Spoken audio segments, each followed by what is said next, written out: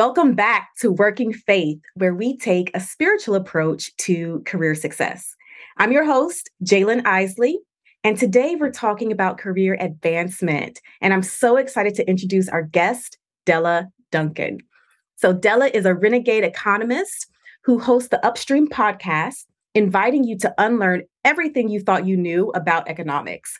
She's also a right livelihood coach, a senior fellow of social and economic equity at the International Inequalities Institute in the London School of Economics, the course development manager of Fritjof Capra's Capra course on the systems view of life, a senior lecturer at the California Institute of Integral Studies and Gaia, a co-founder of the California Donut Economics Coalition, and as if everything else wasn't amazing, she is an alternative economics consultant. So Della, welcome to the show.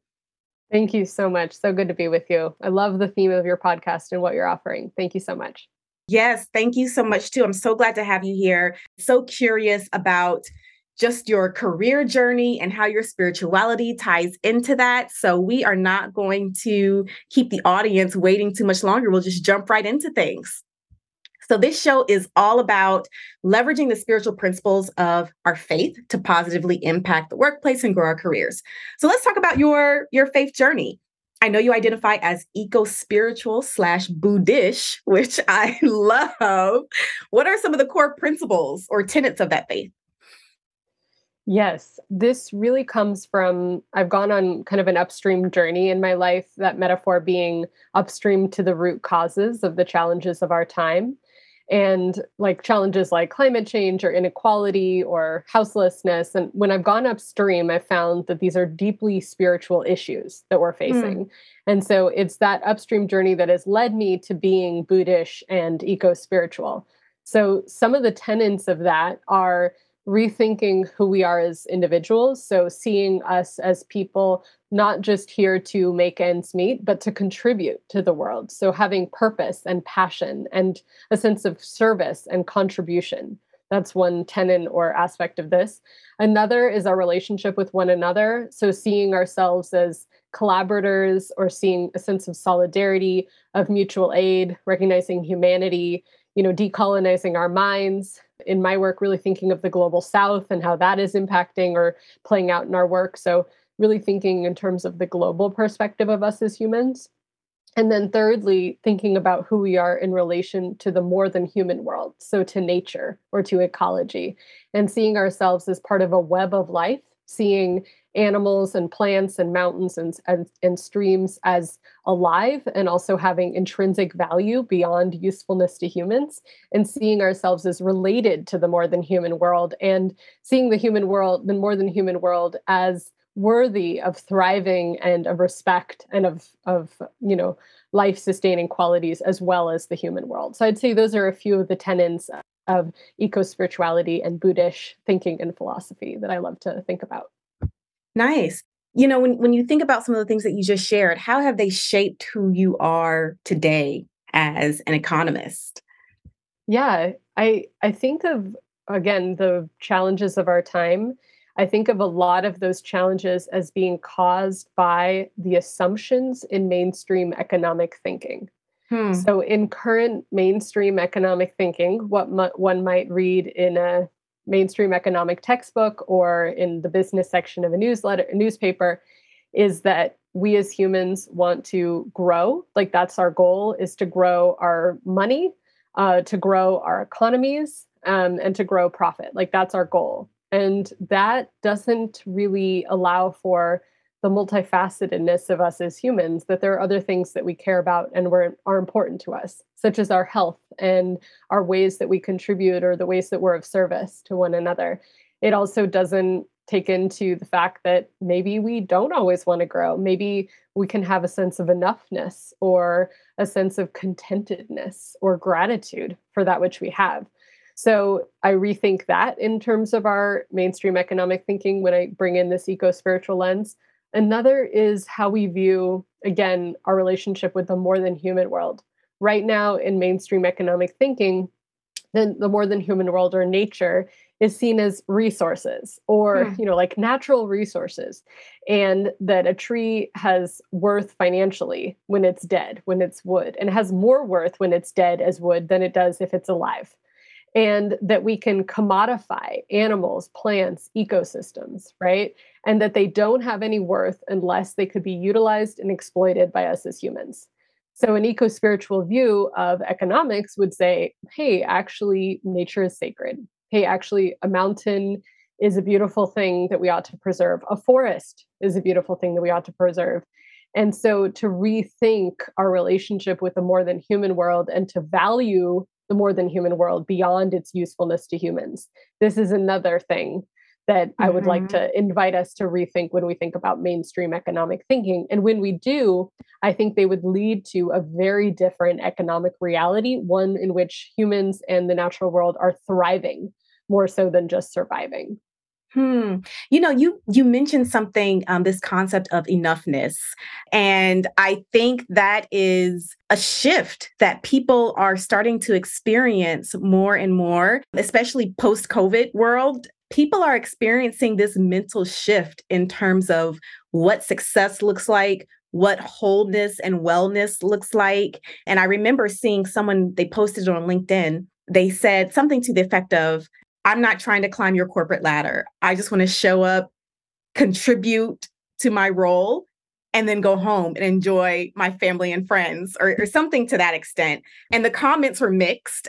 Some people were saying, yes, exactly. And then other people, they disagreed with that approach and felt like this person lacked ambition and they weren't a valuable member of society if they were not trying to climb the corporate ladder. So I think, your point about shifting the mindset around some of these constructs that have endured for so long but are not necessarily truth or the basis of our existence, I think is really, really powerful. And you can't help but to show up to work differently when you orient your mind or anchor it to a different truth. I think that's really powerful. Are there any particular professional values that you have developed over time by, like, through this mindset shift? Yeah, let me expand on what you were talking about with enoughness by way of professional values. Sure. So I met someone named Rob Hopkins who once told me, he said, I want my son to grow to a certain height and then I want him to stop growing, right? And then I want him to Mm-hmm. grow in other ways, right? Hmm. His interests or qualities of character or how much he gives, right? And so I think about this in terms of career advancement as well, because unfortunately, many of our needs that we have as humans, we need to meet in financialized ways, right? A lot of us have Yeah. to pay rent or mortgage, we have to buy our food, we have to pay for daycare, our healthcare needs, etc. So we need money to survive. And there's a famous example called the Kahneman curve, which shows that money and happiness are correlated up to a certain amount. So it Mm-hmm. means like more money does equal more happiness until a certain amount. And Hmm. then it plateaus. So what this tells me is that if you're below that amount of enoughness, then more money would be more helpful for you to help you make you happier. There's so many people, especially in the United States, who are precarious or who are in debt or who don't have enough money to live well. Okay. So, but this curve also says there's a point of enoughness. And in the Kahneman curve, it was about $100,000 per family of four. So Mm-hmm. that was a few years ago, and it also needs to be, you know, change due to place, right? Different places Right. have different amounts. But I say that because I wonder for folks listening if a professional value is how much is enoughness financially? And then once you reach that enoughness, what are the other ways that you want to grow and develop? And so there may be other aspects of your life, like your activism or your service or other ways you contribute. Maybe there's a cause you care about, or even in your work. Like there may be other things like you want to have more balance of work life or you want to spend more time with your family. So that's one way I would reframe that sense of enoughness or contentedness within a professional values frame. Does that make Hmm. sense? That makes perfect sense. That makes perfect sense. And let's continue with that, because I certainly want to delve a bit more into career advancement. It's so important to so many people. There is this financial aspect of it, but I'll share my own personal example. It got to a point in my career where I wasn't motivated by money. I wasn't motivated by a particular title either. Even the thought of a promotion didn't necessarily motivate me. My goal was to create effective tools and resources that actually contributed to the success of the organization. And so I was willing to take different paths in order to do what I valued the most and what I was most passionate about. But can you share an example of like a work challenge or an opportunity related to career advancement in which you relied on these spiritual principles to guide your behavior? Yes. The example I give is, what if career advancement was better aligning our values, our spiritual values with our work? Mm, So many people come to me as a coach and say, my values as like a person of faith or in my spiritual practice are not aligned with what I do in my work. There's a discordance, or I feel like I have to leave my spiritual values or my faith behind when I enter the workplace. Okay. So then there's this path of doing a few things. One is changing workspaces from within. And I really appreciate that you talk about this. Like, how do we bring ethics and spiritual practices of kindness, compassion, well-being? mhm. How do we bring that into supply chains and into HR and into how we work together, decision making, right? Transparency. There's many places. So some folks, one example is they change workplaces from within to better align with their values as a spiritual person or as a human, right? And then other people say, I can't change this structure. Like, this company or this organization is toxic, or the values are just really not aligning and every day feels like a battle. So then those folks tend to leave and they create something else that is Hmm. more in alignment with their values. And sometimes it's about culture, and other times it's about structure. So there's all these beautiful examples of workplaces that are, for example, bringing in more horizontal governance so that people have more say over their work. People can be a part of the decisions that their work is impacted by and that their work is related to. So there's a move from going from for-profit businesses to worker cooperatives. That's one model. And then another is in nonprofits, moving to worker self-directed nonprofits. So I just offer that as like one example of how people are starting to better align the values that they care about, values like humanity, compassion, kindness, transparency, democracy. They're aligning those with the structures of the businesses and organizations that they work in. Yeah, I think that makes so much sense. And, that is part of the reason why we're having this conversation here. We want people to understand that, one, you're not, you're not alone. Like, there are a lot of people who are looking for ways to not have to leave their spirituality or their core essence at home when they walk through the doors of their organization. Like, they're actively looking for ways to incorporate more of that because it's stressful when you have to leave a part of yourself behind and go into an environment. It's stressful. And to your point, someone either leaves it and creates something new, or hopefully there's space and opportunity for someone to create that structure that better aligns with who they are. And I definitely think career success defined in those terms is something that's so special and powerful. So with that in mind, do you feel like there is something that people can do, not necessarily waiting for the next promotion or not necessarily waiting for the next opportunity to come up? Is there anything that people can do to prepare themselves on a regular basis for career advancement by leaning into their spirituality? What's your recommendation on that? Yeah, one thing that's coming up for me is we are attentive to what we measure, right? We are Hmm. attentive to what we measure. So this goes back to like what's important to you right now. And we are holistic beings, right? Money and wealth and growth of money is not the only thing that's important to us, although as I said, it can make a huge difference in our lives. So what are all the elements that are important to you? Maybe it's your health, maybe it's having spiritual community and friendship, maybe it's alignment of your spiritual values in your work, maybe it's time with family, maybe it's a hobby that you're interested in, or like being creative. So we have all these elements to our life, they're holistic measurement, right? And then I would ask, like, how could you seek to grow those areas that you want to put your attention on? Like if you're Hmm. not feeling in good health, how could you place more attention on that? If you're feeling not very close with your family or your friends, how could you place more attention on that? And I think that would then give folks a sense of that holistic career advancement where our work is Hmm. supporting our holistic selves, our overall well being, because work can serve to help those elements of our life, but it can also detract. So if we're thinking more holistically, then we can identify what needs to grow and then we could put our attention towards what matters for us right now in our lives. I think that makes so much sense. And then you get a greater sense of fulfillment. You don't have to wait for someone to hand you a new title or a pay increase or a new benefit or perk. Like you are creating that sense of fulfillment and success right in your world today. And definitely, the more that you start to proactively create that, the more you attract that to you.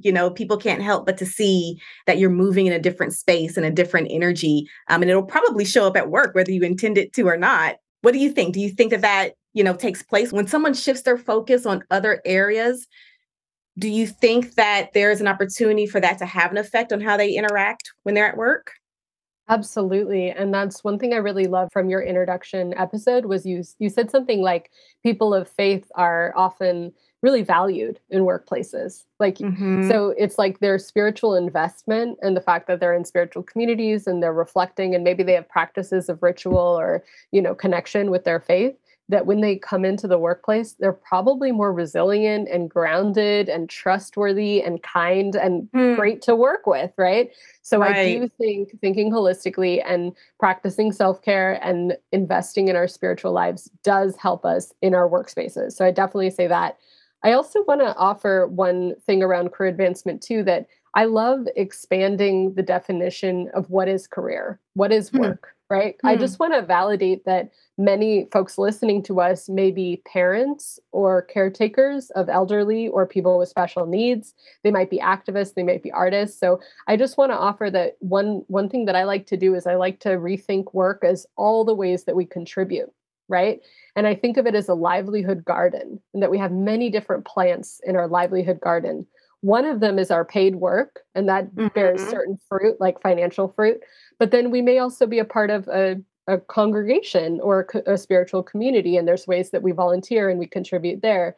There's ways that we do activism or parenting or care work or gardening, right? So I just want to offer that expansion of what is work and what is career to all the ways that we contribute to society. Because in that way, then we can see our holistic well being as being a part of all these different things that we do to contribute, that they all play different roles and they all bear different fruit in terms of value to our lives.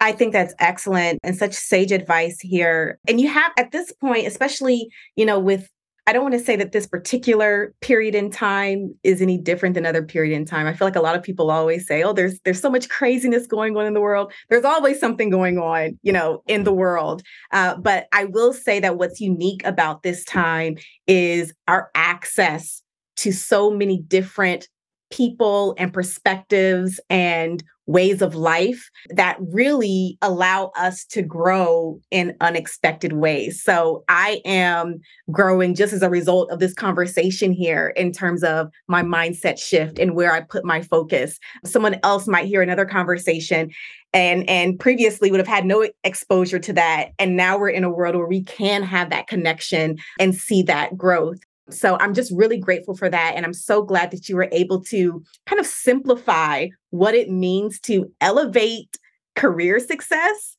not necessarily by climbing a corporate ladder, but expanding your definition of what it means to be successful and even expanding your definition of what it means to have a career.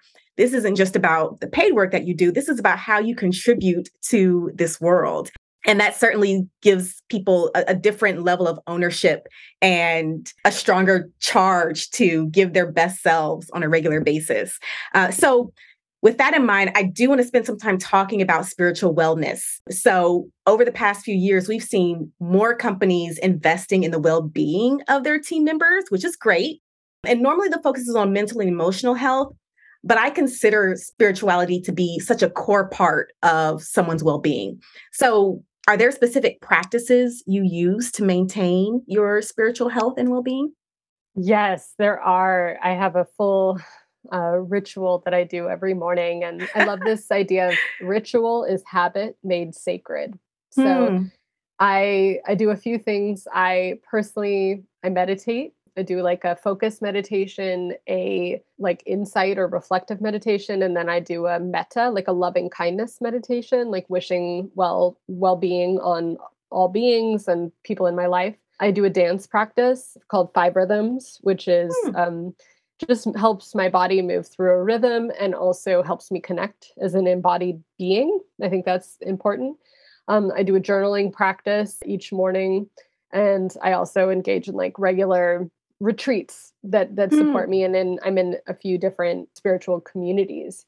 So I'd say those are the ways that I cultivate resilience and Hmm. cultivate a deeper sense of compassion for myself and for others, and really continue to deepen my commitment to service. So I'll offer that. One thing that does come up too when I hear your question is I've had two conversations that are really related to this topic of spirituality in our workplaces.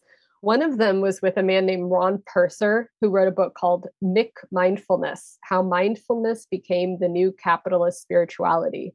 And Hmm. I just thought it might be interesting for your listeners, because what it is it's when our workplaces bring in spiritual practices like mindfulness, when are the times when they're bringing it in for us and for our well-being, and like they really want us to feel good, and when are they bringing it in to make us more complacent, or to kind of pacify us, or make us more able to work harder with less pay, or exploit us in a way. His book offers that question. So I just Interesting. invite that, right? Like, when can our spiritual practices be co opted for the profit maximization of certain corporate entities? And when are they done in respectful ways, both to the lineages, right? Like, not culturally Hmm. appropriating, and also really for us as individuals. And then one other conversation was with a woman named Carolyn Chen, who wrote a book called Work, Pray, Code. And her offering is like, there's been a decline of spiritual spaces like church attendance, for example, all over the world. And she says it's because more people are becoming devoted to their work. So workplaces are becoming places where people are devoting to their work and Hmm. bringing their full spiritual selves in, which in her mind is a negative thing, because what it means is people are investing less in their communities. And Hmm. so people are leaving church spaces, which are community spaces of mutual aid and connection and community. And now they're bringing their full selves into their work, which you and I might say, great to bring your full self into work. But for her, it's like there's a worry that, if workplaces become the center of our lives, do our families and our spiritual spaces and our communities, our neighborhoods, do they start to lose out? So I just want to invite those ideas as we have this conversation, because I thought you might find them interesting. I definitely do. I've already written down my notes to go and get these books immediately. I'm so curious to understand their take on things. The first book that you mentioned about mindfulness and Mick capitalism, mindfulness. Yeah, Mick McMindfulness. mindfulness. Yeah, that is certainly interesting. I would encourage people to take better ownership of their rituals and their investment in their well-being, and make sure that it is unique and impactful to them. So you just threw out like a number of different ways to connect with yourself through these ritualistic practices, from dancing to journaling to meditation. There are so many different ways that people can do that. And so anyone who's listening, I just encourage you to kind of think through what resonates as true to you, what is impactful to your own experience, as opposed to a trend, and really invest in that practice to fortify your spirit and also, kind of magnify your presence wherever you go, whether it's work, whether it's in the community, whether it's with your family and friends. That sacred time with yourself really does make a difference. And I'll have to look into this McMindfulness. That is so interesting, as well as the Work Pray Code. Is that the name of the second book? Work Pray Code? Yes. Yes. Awesome. Good deal. All right. Well, Della, we are at the top of the hour here with our podcast. It has been such a pleasure having you on the show today. How can people stay connected with you? Is there anything that you want to share? Yes, the if folks would love to additionally listen to another podcast besides Working Faith, which I hope folks subscribe to and listen to regularly, I host a podcast called the Upstream Podcast, which is really about the economic challenges of our time and these upstream root cause solutions. So that's upstreampodcast.org, and it's also available on any podcast platform. Just make sure it's the one about economics, because as Jalen and I spoke about, there are a couple. And then my personal website is dellazeduncan.com. And that is where you can find out about by donation, right livelihood coaching, as well as retreats and courses and other things that I lead as well. So I would love for folks to connect if you want any more resources or any thoughts on that. I'm happy to be in community with you. Splendid. Well, thank you for sharing with us today. And thank you all for listening to Working Faith. I hope you enjoyed today's episode. All the show notes, information about Della, and this is most important, the link to submit your own career questions, because we want to start answering some of those in future podcasts. All of those details can be found on the website, workingfaith.com. Remember to subscribe, rate, and share this show with others. I'd love to hear your comments. You can engage directly with me by joining the Working Faith group on LinkedIn. And thanks again for listening. We'll be back next week with more tips on how you can take a spiritual approach to career success and work your faith. Good day.